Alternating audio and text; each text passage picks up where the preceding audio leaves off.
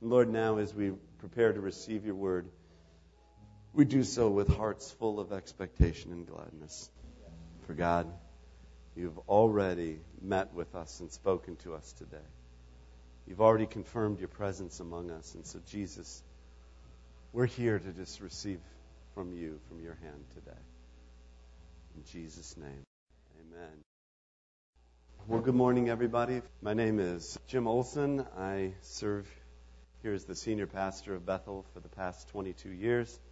And it's a great privilege and joy to serve in this growing family of believers here. And we're so glad that you've joined us today.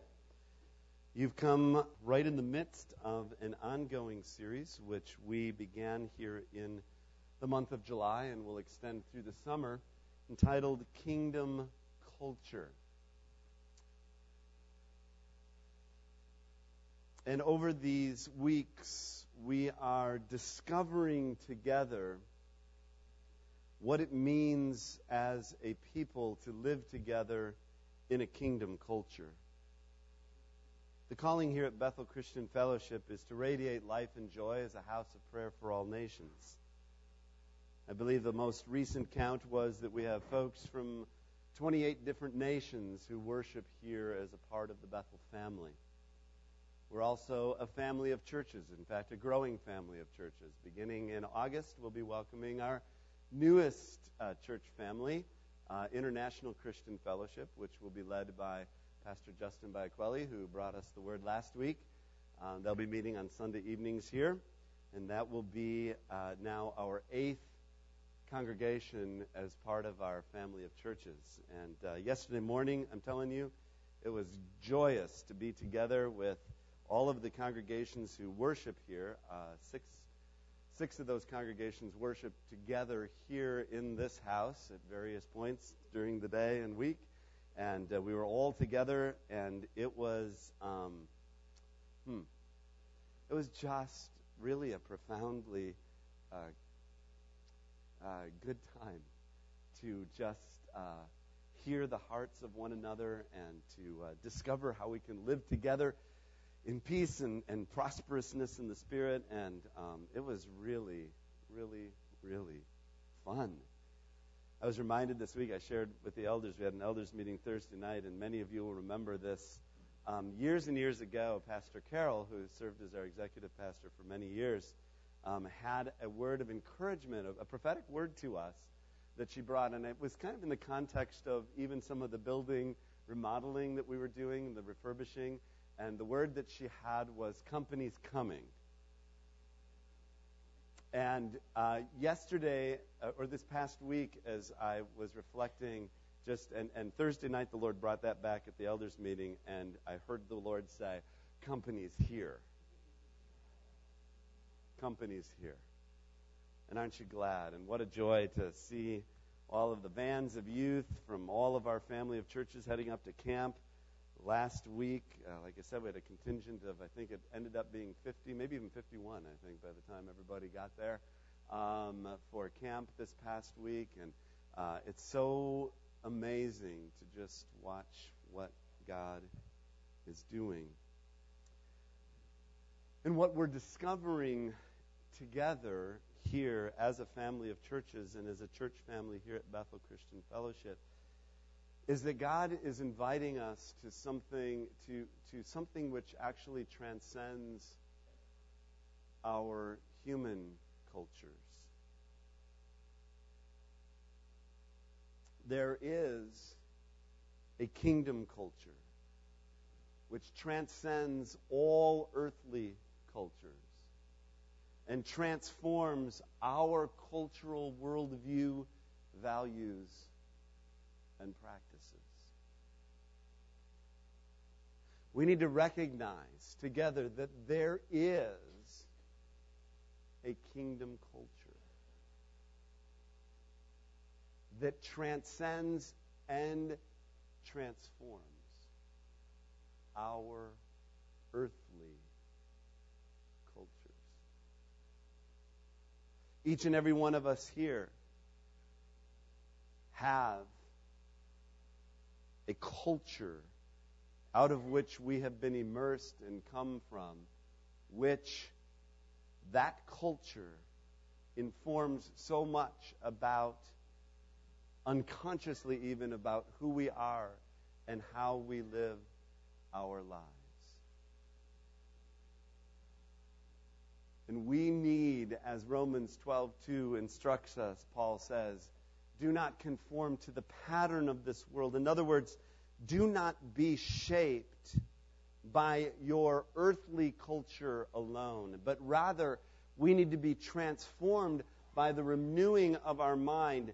Then we will be able to test and approve what God's will is, His good, pleasing, and perfect will. And here's what Jesus said in Mark 1:15. The time has come. The kingdom of God has come near. Repent and believe the good news.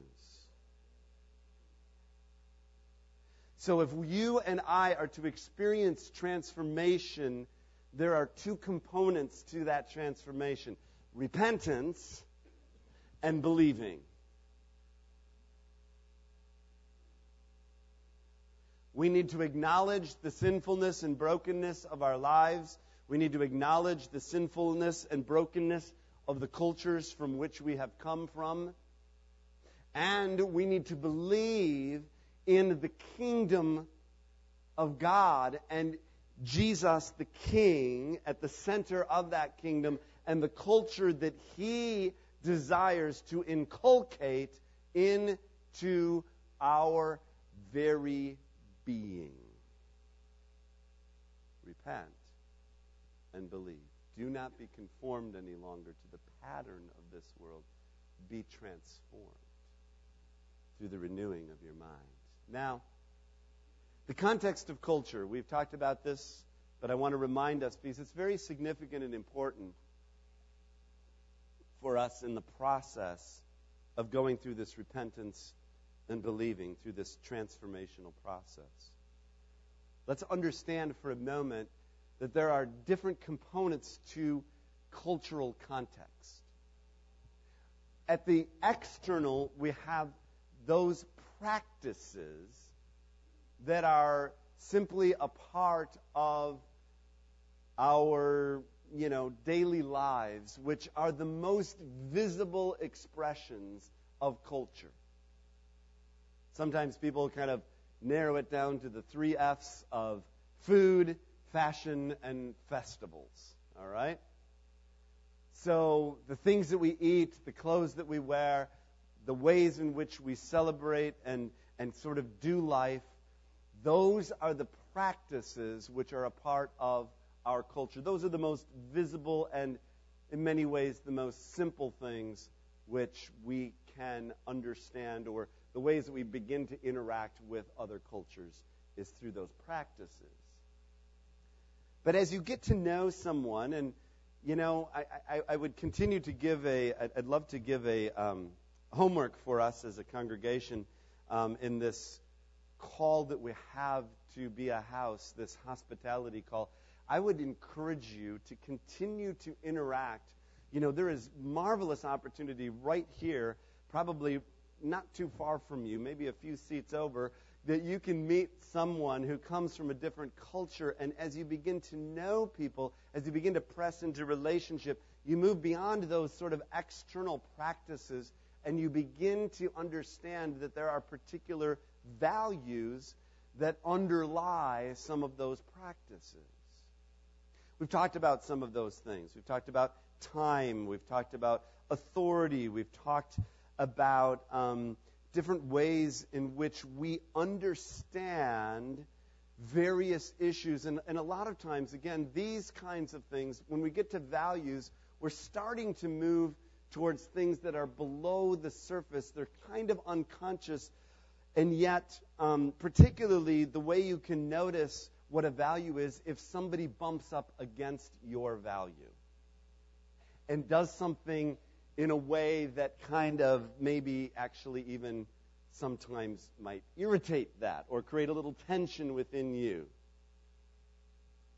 That means that probably you have rubbed up against a value. But underneath, and kind of the great iceberg underneath even practices and values, is our worldview. And our worldview is simply the way in which we look at life. The way we understand the way things work, the way things really ought to be. You know, if the world would only cooperate with Jim's worldview, we'd all be happier. Okay?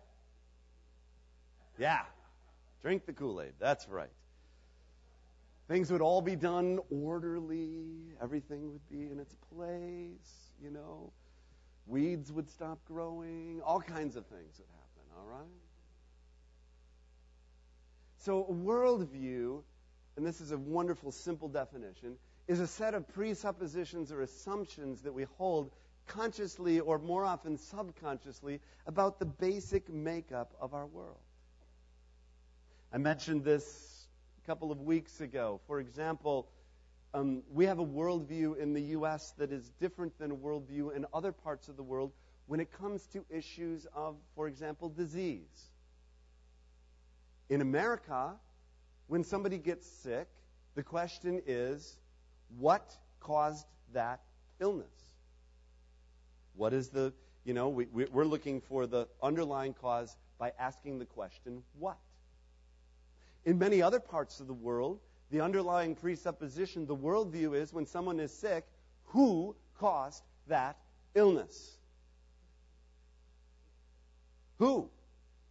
Not what. That's a worldview assumption. One better, one worse, different. We come back to kingdom culture. Kingdom culture actually, sort of outside of where we're going today. Well, actually, it's sort of with, you know, the biblical worldview of who we are as human beings is a very integrated worldview. That you can't really separate out completely physical from soul, from spirit. And that all three of those are in play when we talk about illness. That all three of those may be affecting what's going on in our lives. Right? Okay, is this making sense? Okay, I'm giving this as preview because this is going to be very important when we get to where we're going this morning. And we're going to get there in just a moment. So hang with me for just a moment longer because this is crucial for understanding, and back to that worldview, that there's a kingdom culture which transcends, a worldview of kingdom culture that transcends ours. Because this is specifically related to what the Lord wants to speak to us about this morning. There are some particular things about the Western worldview, and these are mostly fairly obvious things that you've heard before, but let me remind you. These are part of the Western worldview makeup. One is that it is militantly secular.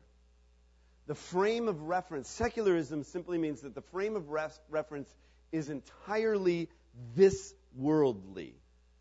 That it's closed off from any divine intervention. In other words, in a secular worldview, it's only about this world. There is nothing sacred. There is nothing beyond this world. And that's kind of reinforced by materialism, which says that nothing exists except matter and its movement and modifications. Only what is seen, tested, and proved is real. We live in an incredibly materialistic culture. We think of that typically materialism. We're thinking in terms of thinking in terms of the symptoms, which is the one with the most toys at the end wins. Because if only that which is material is important, then the more materials I have, the more successful I am. Do you understand how the worldview affects the practices by which we live? There is a direct connection between what's going on in the interior places of our lives and the external parts of our lives.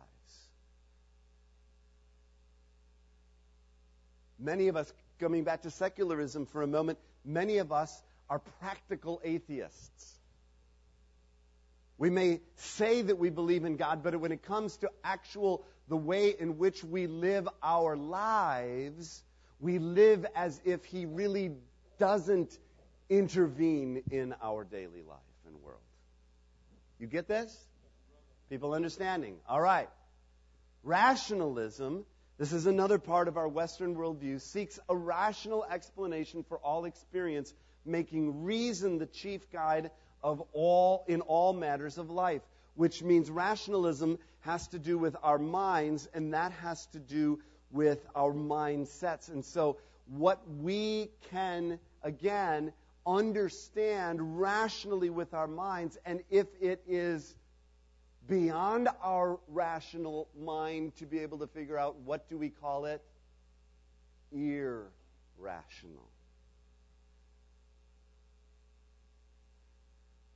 You believe what?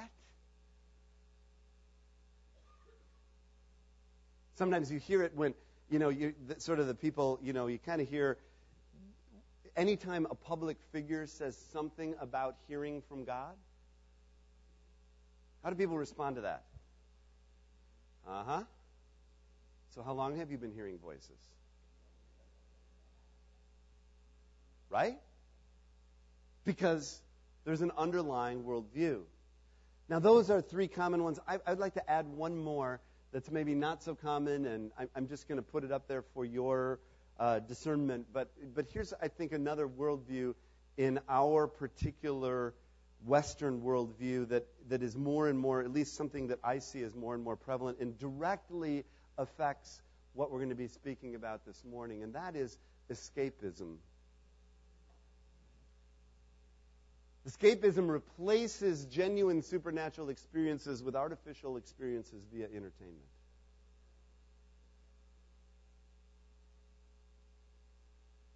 We live in a society where people are spending, I don't know.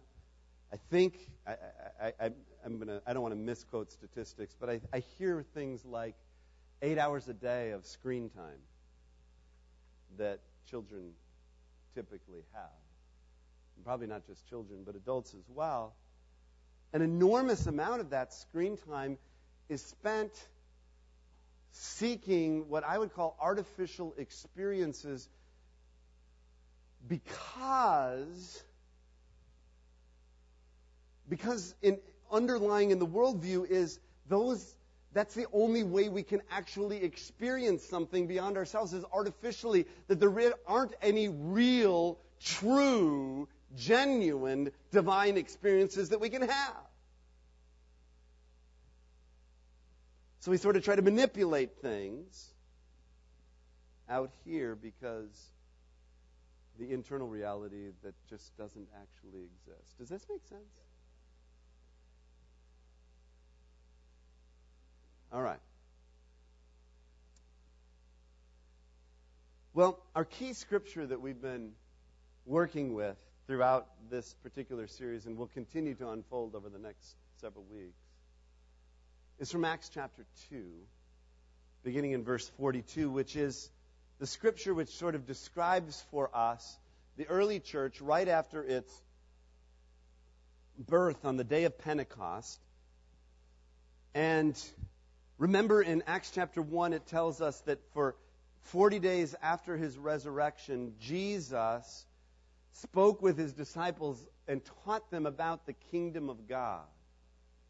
And now what I am suggesting is that they received that teaching and began to live it out in their life together. They began to actually live a kingdom culture reality. It says in Acts 2:42, they devoted themselves to the apostles' teaching, to fellowship, to the breaking of bread, and to prayer.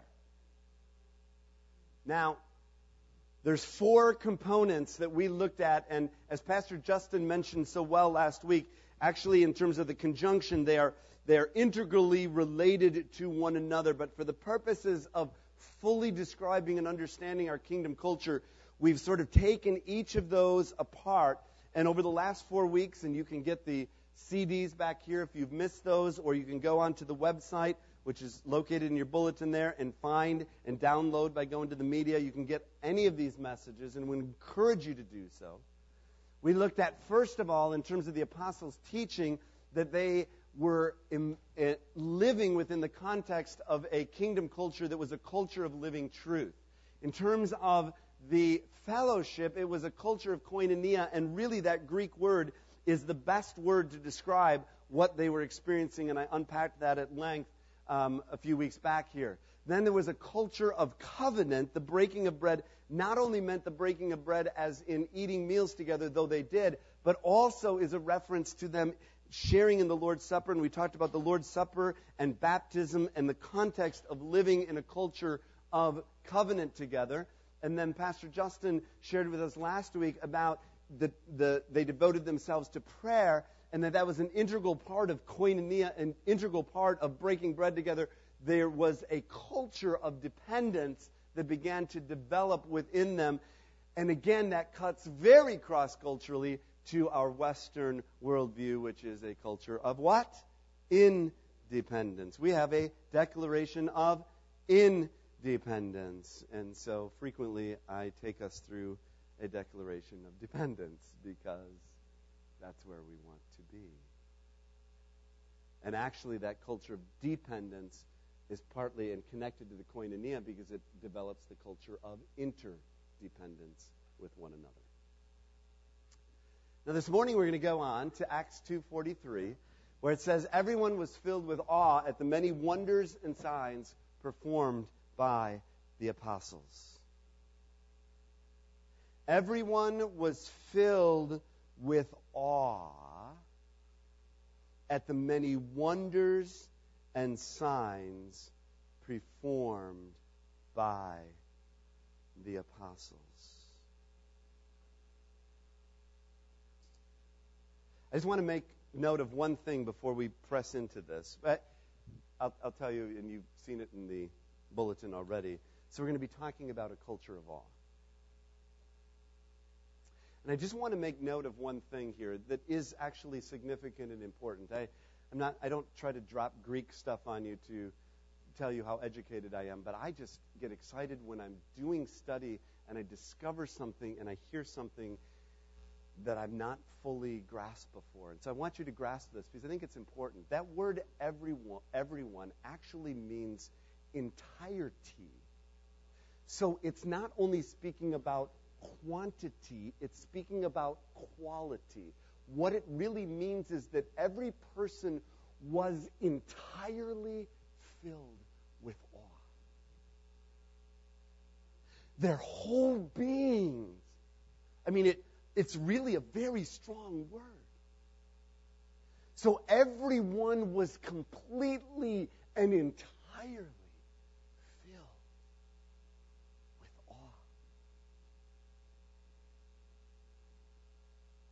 the many wonders and signs performed by the apostles. Okay, let's unpack this.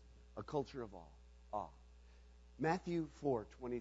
Jesus went throughout Galilee, teaching in their synagogues, proclaiming the good news of the kingdom, and healing every disease and sickness among the people. Right up front, at the very beginning of Jesus' ministry, we see a twofold pattern unfolding. And that twofold pattern of ministry was this: proclamation, then demonstration. Proclamation, then the confirmation of demonstration.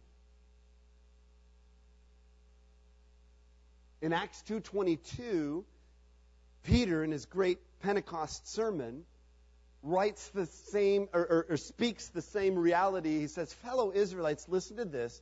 Jesus of Nazareth was a man accredited by God to you by miracles, wonders, and signs, which God did among you through him, as you yourselves know. The demonstration attests to the credibility of the proclamation. The demonstration attests to, the word there is, in some of your translations, Jesus of Nazareth was a man attested to you or accredited to you. In other words, his credentials were confirmed to you because he wasn't just saying words. There was a reality behind those words which confirmed the things that were being spoken.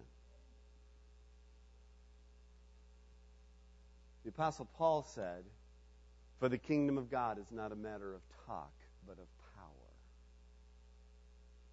So it's not only words. Words are important. They're significant. They're a part. The proclamation is essential. The demonstration is that which attests to that which God has spoken. Now,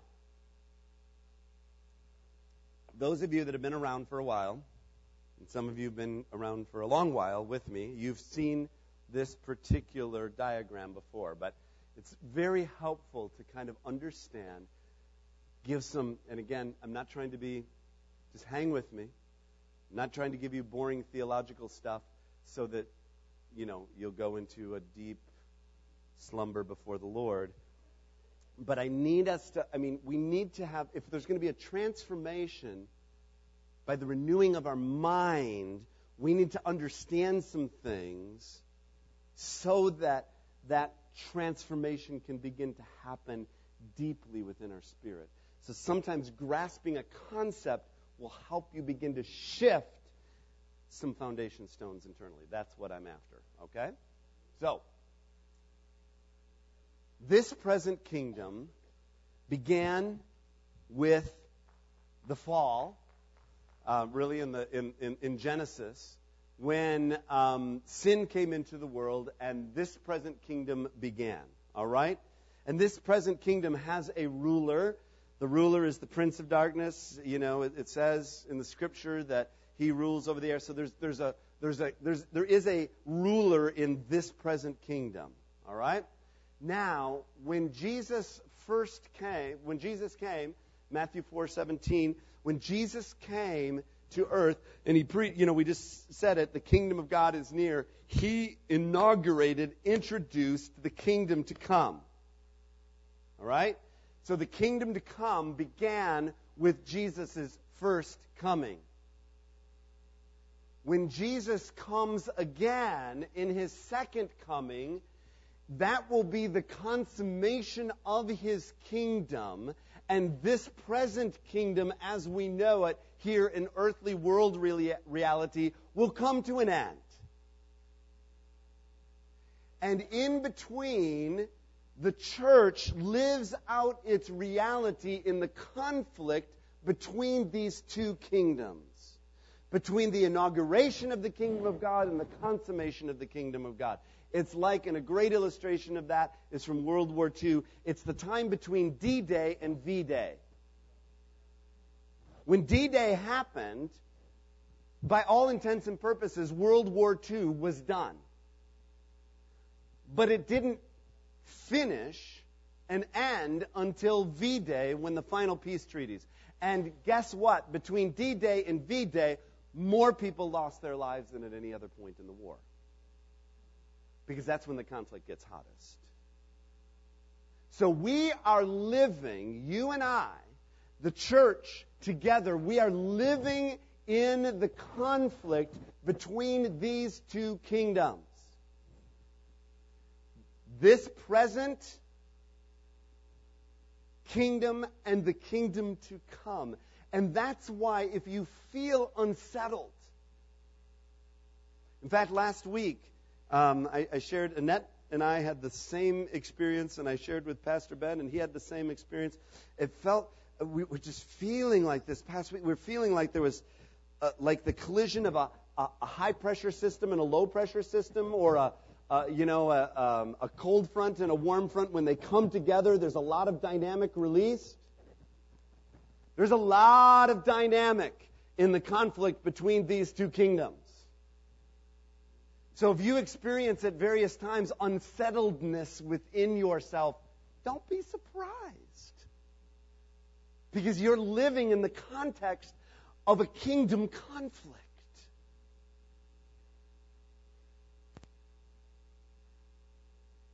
And it's contested ground. But I have some good news for you. Luke 9 tells us that when Jesus had called the 12 together, he gave them power and authority to drive out all demons and to cure diseases. And he sent them out to proclaim the kingdom of God and heal the sick. I want you to notice the three verbs that are in there. First of all, he called them. That speaks about our position in Christ. We have authority. In the middle of the kingdom conflict, you and I have an authority, not because of ourselves, but because of our position in Christ and his calling on our lives. Secondly, he gave. He gave us the power of the Holy Spirit. That means that you and I have been given abilities by the Spirit of God to do the things that he has called us to do in the midst of the kingdom conflict in which we live. And thirdly, he sent them to do the purposes of the Father. We have authorization from him. We've got the papers to prove that we've been authorized to do the purposes of the Father. So, Jeannie, when you go out today, you're going in the authority and ability and authorization of our triune God, the Father, Son, and the Holy Spirit. He's called you, He's given you, and He's sending you. And the same is true for you tomorrow morning at work,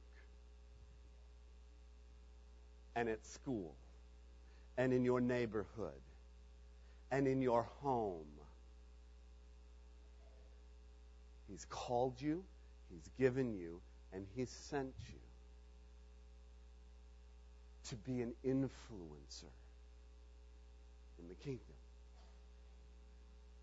Very truly, now this is Jesus' words, I tell you, whoever believes in me will do the works I've been doing, and they will do even greater things than these, because I am going to the Father. And I will do whatever you ask in my name, so that the Father may be glorified in the Son. You may ask me for anything in my name, and I will do it.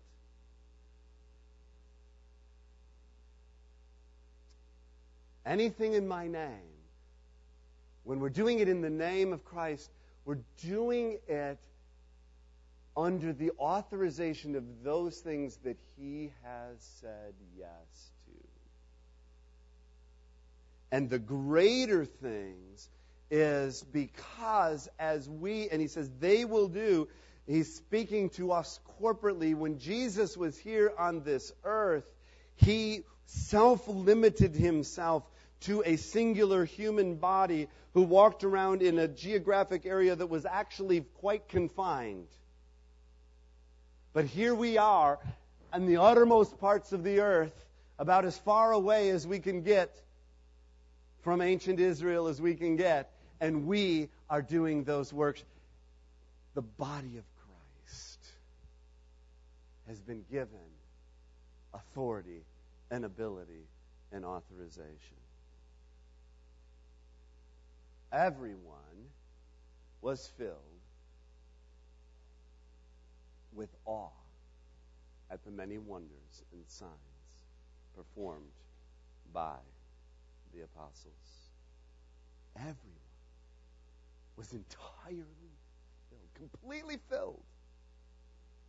All right, quick definition. What's a wonder? A wonder causes one to ask questions about the nature of the reality of the kingdom of God. When we talk about wonders and signs, a wonder causes us to wonder. I wonder what that means. I wonder how that happened. It's a wonder. It causes us to ask questions. A sign points towards the reality of the kingdom of God and attests to its nature. A sign is a pointer. It's not a destination. It is a pointer towards a destiny.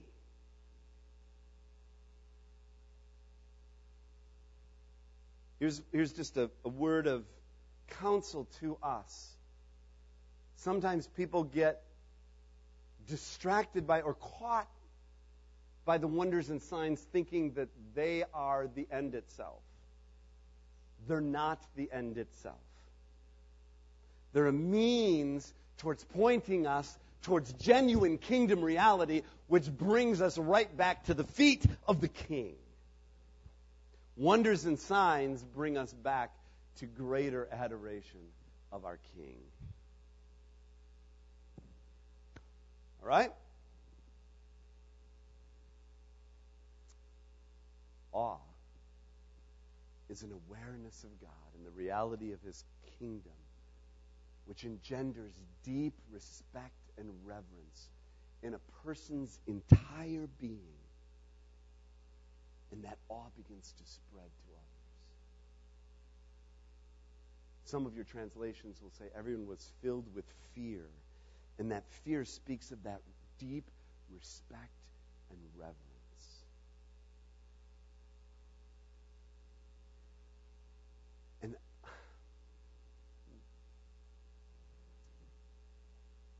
And in a culture of escapism, of rationalism and materialism and secularism, I believe that when a kingdom culture of awe begins to pervade a people, that will begin to, by its very nature, begin to change the atmosphere of our communities.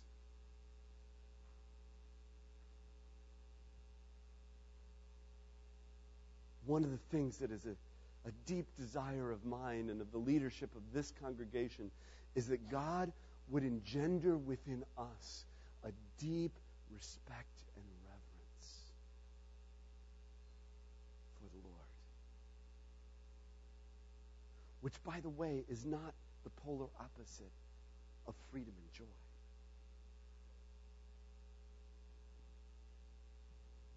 They are integrally connected with one another.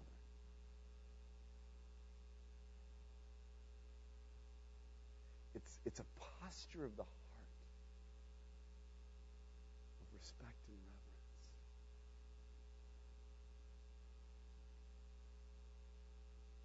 In Acts 9:31, it tells us the church throughout Judea, Galilee, and Samaria enjoyed a time of peace and was strengthened, living in the fear or the awe of the Lord, and encouraged by the Holy Spirit, it increased in numbers.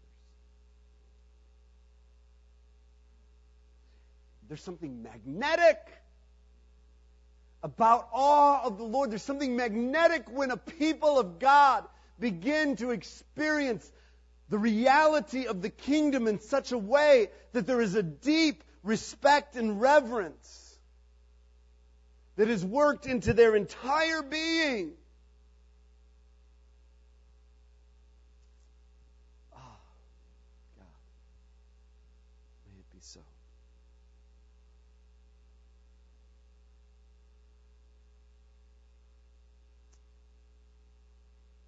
I want to close here with this.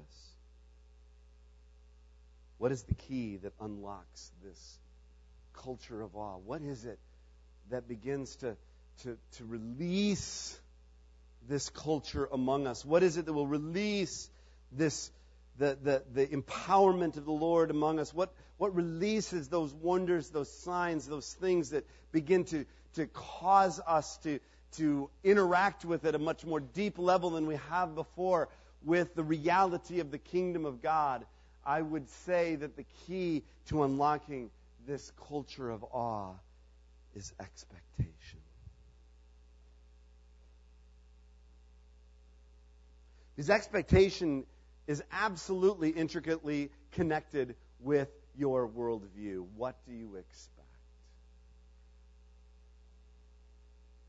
If the world exists only in what I can see and touch and hold and carry, if the world exists with only what I can understand rationally with my own mind, if the world exists only in this world without any divine intervention, then I will have no expectation that the reality of the kingdom might actually break into my life. I'll have no expectation that He could actually intervene in my life.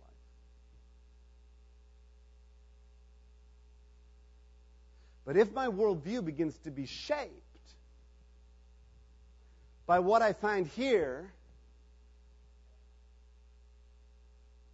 and I begin to crack open the inmost parts of my heart to allow the Lord to begin to transcend and transform my own particular worldview, I will find and discover that He will do things above and beyond that which I could ever even imagine or ask. That's what it says. Ephesians 3.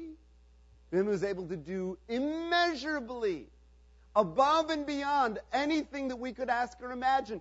No matter how big your dream is, let me tell you, God's got a lot bigger one.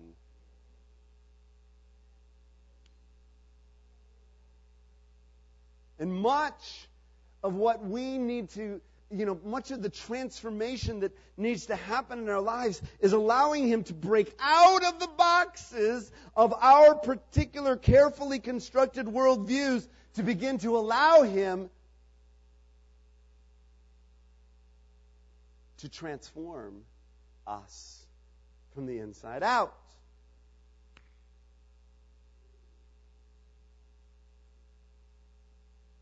This is why Jesus, I believe, in His teaching on prayer, taught us to pray. He said, this then is how you should pray. Our Father in heaven, hallowed be your name. Your kingdom come, your will be done on earth as it is in heaven. That's a prayer of expectation. In fact, that's a great way to pray into when you don't know how to pray for something or somebody or some situation. Simply pray, Jesus, your kingdom come. Your will be done. You can't get better than that. That Jesus taught us to pray that. It's okay to pray that. You can actually pray written prayers. That's a written prayer. You don't have to come up with all kinds of new fancy language. Just pray, your kingdom come. Your will be done. That's one that I got agreement. There's authorization to pray that. I don't have to wonder, I don't know how I should pray about this. Right there. Get it? All right. Wow. Worship team, come on up as I put up this last scripture. The end of the Gospel of Mark. Mark 16, Jesus gives them this commission. He said to them, go into all of the world and preach the gospel to all of creation. Whoever believes and is baptized will be saved, but whoever does not believe will be condemned. And these signs will accompany those who believe. In my name they will drive out demons, and they will speak in new tongues. By the way, I'm telling you, when I'm praying for people, I probably pray more in my prayer language than I do in English. My native language. It's just, it's easier.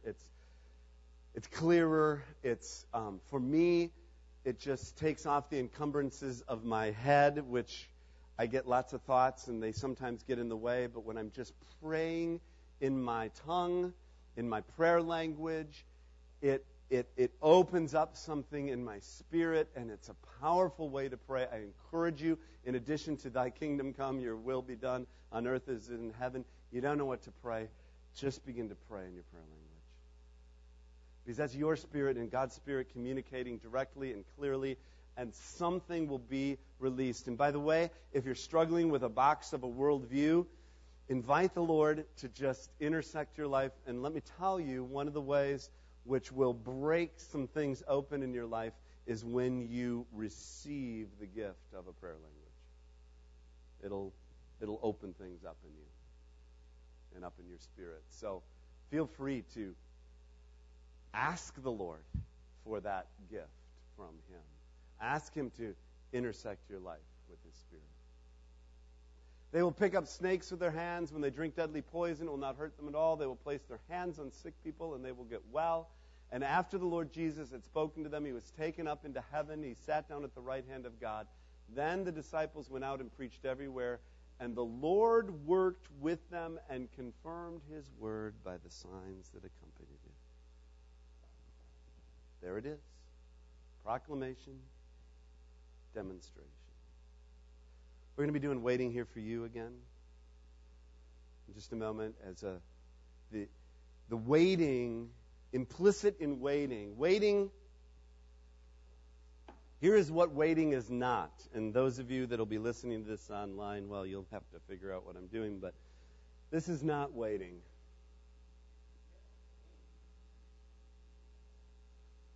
I wonder when He'll be done. I wonder when I can go home and eat lunch and watch the Olympics.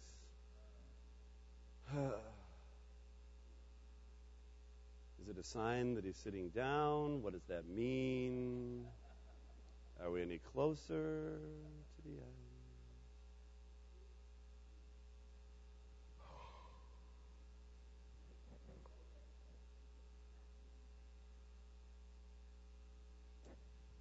You know, waiting is not passive.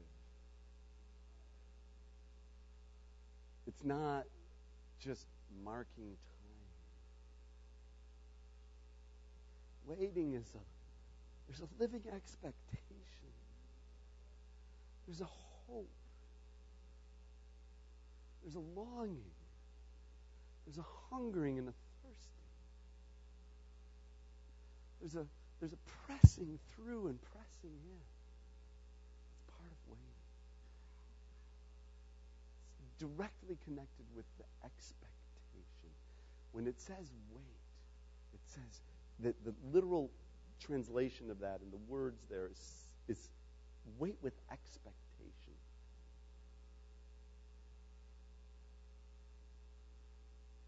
So when we sing waiting here for you, with our hands lifted high, it's not, waiting for this song to be done. How many times are they going to sing it? It's waiting here for you with my hands lifted high because, you know what? That's a biblical posture of surrender. It's waiting with the expectation. It's like when my kids, when my kids were little and they'd just run up to me and they'd put their hands up. Every parent knows what that means. It means pick me up. And when we wait here for Him with our hands lifted up, it's with an expectation. And this morning, the cry of my heart this week and the cry of my heart for this body is that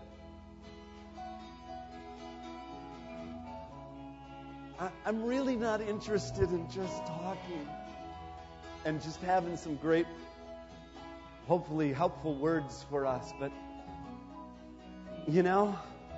I'm asking the Lord to confirm today what He's been speaking to us. That's my expectation today. And if you have need this morning, I don't know what that would look like. And we heard a word this morning. God was already confirming, speaking prophetically through Scripture, and the Scripture that Liz read earlier and the confirmation that Millie brought related to that word. Jesus is here today to help, to bring hope,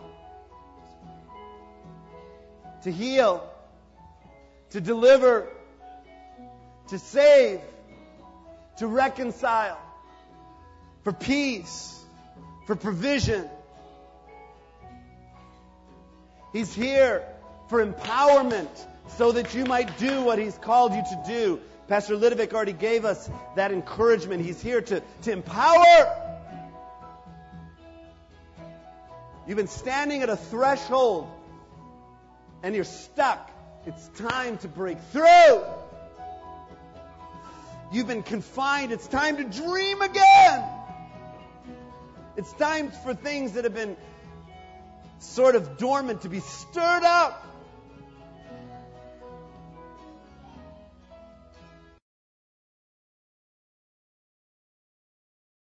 And I want to remind you as you go this morning that you have been given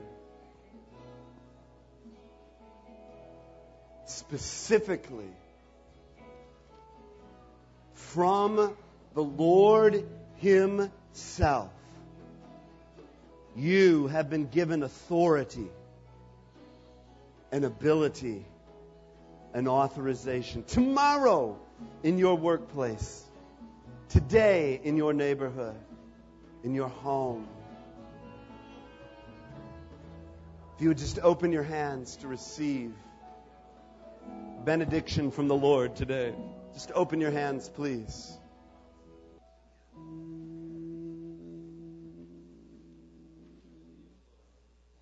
And now I pray that you might be filled to all the fullness with the immeasurable love of God the Father, the irresistible mercy and grace of Jesus Christ the Son, the inexhaustible strength, power, comfort, and hope of the Holy Spirit be with you and yours as you go from this house to yours, sent to make disciples of all nations. Go in the goodness and grace of the Lord with the banner of His favor over your lives until we gather again either in this house or in our eternal home. I bless you, people of God, Bethel Christian Fellowship and beyond. Go with the awe of the Lord filling your entire being. In Jesus' name, amen.